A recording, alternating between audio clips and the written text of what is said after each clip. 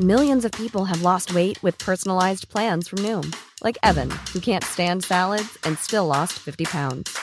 Salads generally for most people are the easy button, right? For me, that wasn't an option. I never really was a salad guy. That's just not who I am. But Noom worked for me. Get your personalized plan today at Noom.com. Real Noom user compensated to provide their story.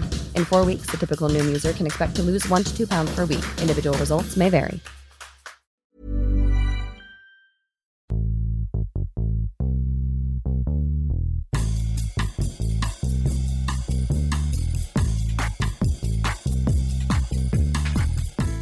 Hello and welcome to another episode of FFS, Another Brexit Podcast. And once again, we are at a pivotal moment in the Brexit debate. I mean, are we ever not at the moment? Yeah, I know. And as usual, FFS are here to hopefully offer some sense through the madness. I mean, we can give it a go. Let's not make promises we might not be able to deliver. And this week on the podcast, we have Chair of Young Labour, Miriam Mirwitch, who is an incredible young woman in politics campaigning for a people's vote. Absolutely. Miriam is a phenomenal campaigner, a committed Labour activist, and has been a supporter of the people's vote for some time now. Her thoughts on Labour, Brexit, and how young people see Brexit should be really quite insightful. So happy to have her on today. Well, what a week it has been. It's almost harder to imagine a bigger week for the People's Vote campaign than the last few days. Indeed, the People's Vote march on Saturday was absolutely historic, with 1 million people marching together for the final say on Brexit. And as usual, young people were leading the way. Yes, we were. FFS campaigners were right at the front of the march, holding the banner alongside Sir Patrick Stewart and Sadiq Khan, which is pretty damn cool. So proud. And speaking of proud, FFS are of course incredibly proud of Erica Ramos and Jason for their speeches at the rally, making the case for a people's vote for the sake of young people. Exactly. Is there a better metaphor for Brexit debate than 1 million people from all parts of the country descending on Parliament Square as Boris Johnson is inside trying to force his Brexit proposal through? The people versus the powerful indeed. Exactly. But we weren't just at the march this week. We had Rosie in Cambridge, Izzy in Oxford, and of course myself and Abby went to Essex. A busy week was had by all, especially us who got on the wrong train home from Essex and nearly ended up in an accidental seaside retreat to Orton-on-Naze. Just reminded me quite how horrific that was. However, to be honest, after the next couple of weeks, we could possibly all do with a seaside retreat. I think we should go on a group holiday. Not to Orton-on-Naze. No. And onwards, FFS, another mad week lies ahead. And we've said this a couple of times now, but this week really might be the week that we finally know what's happening with Brexit. One day we'll do a recording and not say that. Yeah. But anyway, so here's what we think might be happening at the time of recording. The government, as we speak, are trying to do two things. Basically, pass through its Brexit proposal in principle through Parliament. And secondly, agree a timetable for how long Parliament gets to debate it. And weirdly, the timetable thing is the most controversial, just simply because if Parliament says it wants more time to look over the WAB or withdrawal agreement bill or whatever you want to call it, then it will almost certainly mean we don't leave on October 31st, and that'll end up being a thing. I love that you went for WAB, by the way. I like that you committed for WAB. I like how that sounds. Anyway, so we might be seeing votes on a people's vote as well as a customs union. And frankly, who knows what else MPs might chuck into the mix. The news is basically going to be thrown at us non-stop in the next few days. So buckle in. It's about to get overwhelming if it wasn't already. And if that wasn't enough, also happening this week, Abby is headed to Bournemouth at the Arts University SU, and Rosie and Izzy are headed to Royal Holloway. There's no rest for anyone on the People's Vote campaign. And we're very excited to have with us Miriam Mirwitch, Chair of Young Labour and campaigner for a People's Vote. Now, the first question we always ask our guests is if you could give an FFS award to someone for something ridiculous done in the context of Brexit, who would it be this week or today and why? Hi guys, really excited to be here. So, that was such a cute little intro. So if I had to give that award to anyone, it would probably be Boris Johnson acting like an absolute child, refusing to sign the extension request like a 3-year-old. It's actually mad, isn't it? When he said, he sent it, I was like, oh, okay. And then I saw Twitter just like explode and I was a bit like, are you kidding me? You couldn't bring yourself to sign something. Like, it's it's like when I was really mad at my younger brother, I'm almost like, we signed his birthday card, and I was like, no. Yeah, absolutely. You kept that one quiet for the whole week. It wasn't recently. But that was like kind of cute. The Boris Johnson one, I completely agree with you. It's just like, what, like, come on. It still counts as a letter as well. It will still go down in history as a letter that he sent. But anyway, no, good award. Really good award. And it's not like you were short of choices of people to give an award to. A lot of them. I had a good think about it on the tube over, actually. Absolutely. Before we talk about all of the stuff that went on during the week, if we go back a mere few days ago on Saturday, you joined us for the People's Vote March in London. So how did you find it? It was really fun. I had a really great time. I chatted to loads of amazing people. I met lots of good dogs. There are a lot of good dogs. Yeah, absolutely. Best moment for me, I think, was when we were all sort of like marching in the rain at that point, and the Let Win agreement went through. Yep. And everyone started going absolutely like up. They were like chanting, yelling. They started playing Another One Bites Dust or something like that, and it was pretty iconic. That was Did pretty we play great. that song? God, that's brave of us. Imagine if the amendment hadn't gone through. We were saying that about 2 minutes before it voted. Like, one of the senior management of the campaign was like, I hope it passes. And I was like, we've just put it on a massive screen in front of like thousands of people. I agree with you. I really hope it passes. And one thing I thought, somebody said it to me, and maybe I would naturally say it, but someone said to me that this march felt different in terms of its makeup. And I think like the campaign's gone on quite a journey in terms of being hardcore Remainers to actually, you had people there who had voted Leave and changed their mind, people there who had come from Europe or anything. And I wasn't sure, Abby, I'm not sure if you went on any of the other marches. No, that was my first one actually, yeah. Oh, that's nice. And have you been on any of the other ones or no? I'm ashamed to say it was my first one. No, I couldn't make it to the last one. First timers.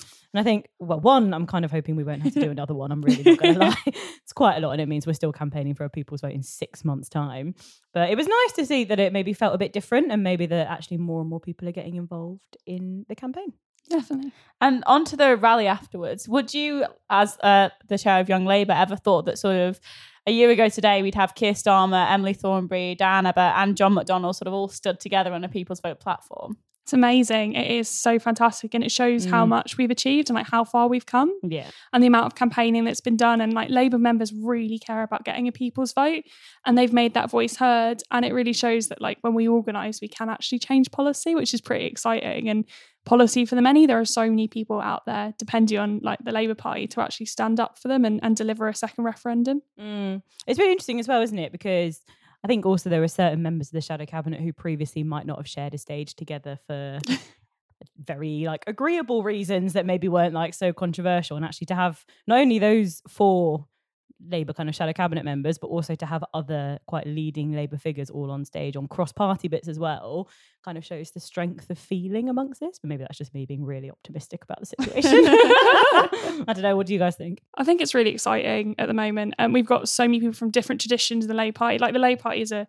broad church, and throughout all sorts of bits of it, everyone's pretty much, well, not everyone, but a lot of people are pro-People's Vote. And it kind of shows the cross appeal and how sensible this position is. Like, if politicians can change their minds so often, why don't we trust the people to do that? Yeah, and absolutely. it's been 3 years now. It's time for people to have another say. Feels like it's been 3 decades. Maybe that's just me.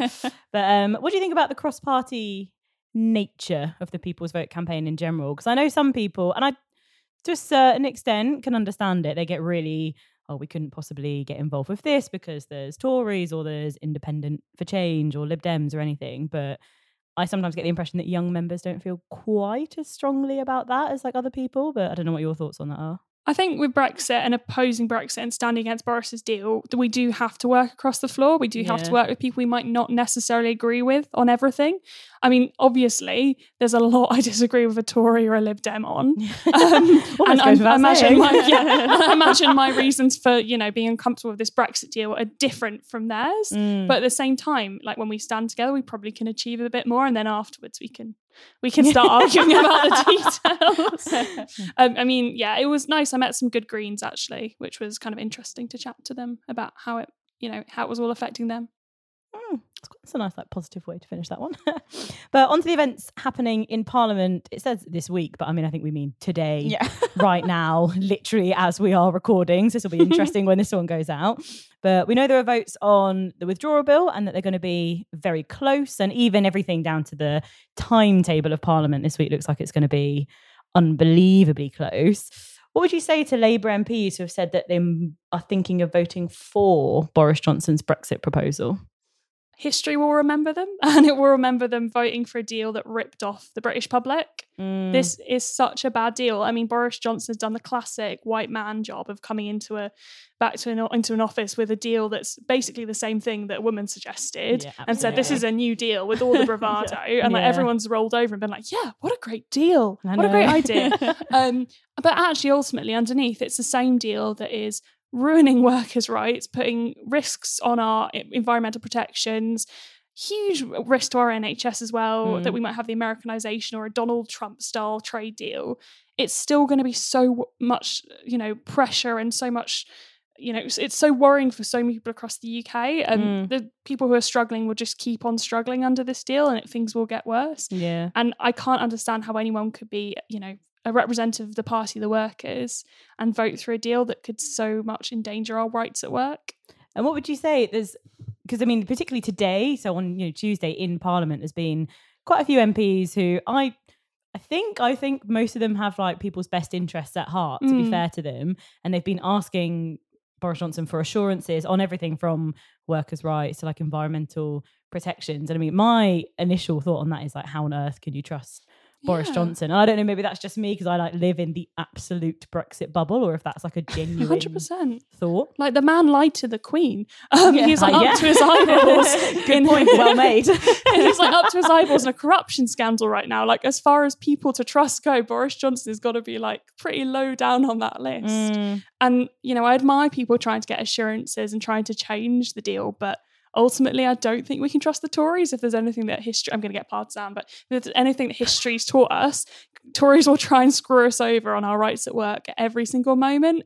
And why should we trust them now? I think as chair of Young Labour, you're allowed to be partisan. Just FYI. But I think it's difficult. A lot of them, I guess they have some valid electoral concerns, but somebody on Twitter was saying earlier, and I think you maybe even sent it to me, Abby, was like, people might be bored of Brexit now, but you won't be bored of the bad result in 25 years or 10 years or whenever. It's still kind of hitting 100%. You. And there's part of me that feels sorry in a way for these Labour MPs. I know they're in like a rock and a hard place, but... Yeah, I completely understand. It's so difficult. I feel like you have to have the tough conversations. And actually a lot of Labour voters in these Leave seats are still supporting Remain or supporting a second referendum. And ultimately, you're so right. The moment that deal goes through and people are worse off, they'll turn around and they won't remember that beforehand they just wanted Brexit to be done. They'll remember that they lost their job or that their rights at work have been slashed, and they'll remember all these terrible things that have happened to them, and they'll blame the MPs that voted it through. Yeah. And in terms of sort of the concept of Lexit, because we've seen like a few Twitter accounts for like in favour of Lexit from, for example, Labour members. Do you think that this idea that, the left-wing socialist position is actually leaving the EU? Like, how did the Labour Party challenge those arguments, and how do we say, well, actually, you're wrong? I am not a supporter of Lexit. Fundamentally, I think that we have a better chance at, spreading socialism beyond our borders inside the EU. And that just because there's a border between me and my comrade, it doesn't make them any less deserving of good rights at work, of decent living, of a good job than I am. And ultimately, I mean, the EU's not perfect. It's important to say that, like, obviously, there are some things that the EU's done that I've not agreed with. Sure. But ultimately, while we're in the EU, we have this amazing vehicle through which trade unionists and socialists can spread really exciting policies throughout, past our borders. Becoming an isolated country helps no one, and actually it makes it easier for right-wing politicians to unpick socialist protections that trade unionists have fought for and won over decades. I'm not here for Lexit. I think Brexit hurts the most vulnerable. Ultimately, the people who will win from Brexit are the people who are ultra privileged, loads of money, can buy their way out of any difficulty, and it will be just ordinary people that suffer. No, that was summarised very well. Not a fan of Lexit. I can tell. And I absolutely... I mean, sometimes I get more infuriated by Lexiteers than I do kind of right-wing Brexiters, because it befuddles you slightly. It's kind of like, I know that their heart is in the right place. That's the thing. I know they care about the same policies underneath that I do. The issue is just completely different interpretation of what will happen, and it is really frustrating. I feel your pain. I feel like some of them, maybe not kind of people who are leading commentators, let's say, for left-wing exit from the European Union, they sometimes try and conflate a misunderstanding of what having a referendum or staying in the European Union means, and they're always like, oh, you're trying to subvert democracy, whereas actually if you're going to respect the result of the referendum, that has to be something that delivers more jobs, delivers more money. It doesn't mean leave no matter what, but I feel like they do that on purpose, particularly on Twitter when they have thousands and thousands of followers and can get away with it slightly. I really hate the way as well it like strays into kind of anti-immigrant language and stuff like that, like anti-immigration language, and it's just like, how can we be left-wing if we are like stigmatizing people beyond our borders? That's my little rant. That's on the immigration one though, because obviously at Labour conference there was a lot of focus on the policies being passed, and some of them were